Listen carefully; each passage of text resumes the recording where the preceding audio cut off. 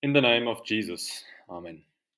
The text for the devotion is taken from John chapter 20, the verses 24 to 29.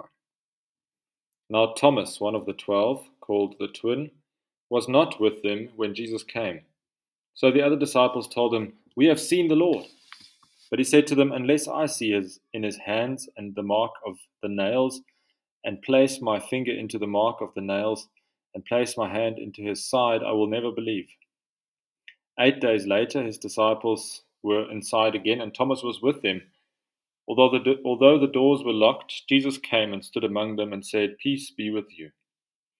Then he said to Thomas, "Put your finger here and see my hands, and put out your hand and place it in my side. Do not disbelieve, but believe." Thomas answered him, "My Lord and my God." Jesus said to him, "Have you believed because you have seen me? Blessed are those who have not seen and yet have believed. Dear friends, pharmacies offer a variety of wound healing ointments and bandages. Doctors also carefully stitch up wounds to diminish and possibly even prevent an obvious scar. Yet there are scars that will always be visible from injuries and accidents, from fires, or from other trauma.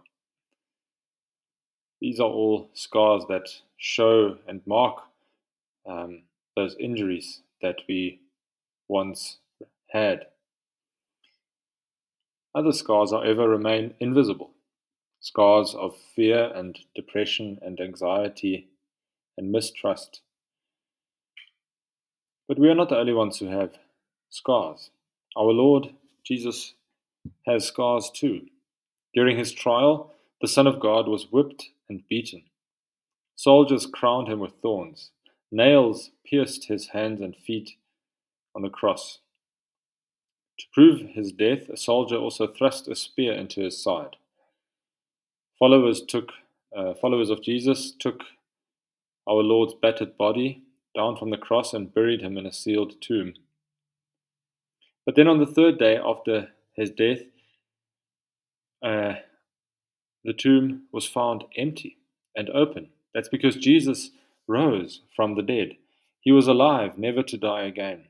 His risen and glorified body still, however, bore the scars of his crucifixion. Those scars of trauma marked him, identifying him beyond doubt as the crucified one. When Jesus first appeared to his disciples after his resurrection, he showed them his hands and his side. But one of the disciples, Thomas, was not there to witness this. And so he also wanted proof. He wanted to see the scars and the marks for himself. When Jesus appeared once more to his disciples, Thomas was also there. And Jesus invited his skeptical disciple to see and to touch his wounds. The scars on Jesus' glorified body were not a mark of defeat, but they were proof of his life and victory.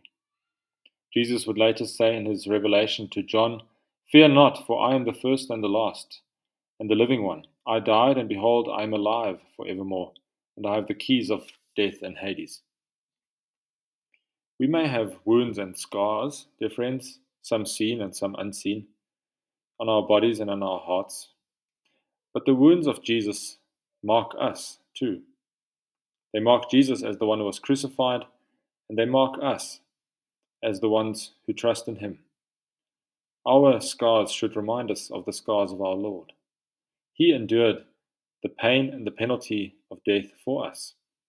Isaiah prophesied many years beforehand that he was pierced for our transgressions, he was crushed for our iniquities. Upon him was the chastisement that brought us peace, and with his wounds we are healed. And so when you are burdened with the unseen wound of your sin and your guilt, then call on Jesus, whose nail-scarred hands and feet and a spear-pierced side are an eternal witness to the healing forgiveness that he won for you on the cross. Let us pray. Lord Jesus, we know that on the last day you will raise us up and transform our lowly bodies to be like your glorious body. We will see the scars that mark your triumph over sin, death, and the devil. Until that great day, give us patience to bear our scars. Lead us by your Holy Spirit to find peace in the healing forgiveness in your word and in your wounds. Amen.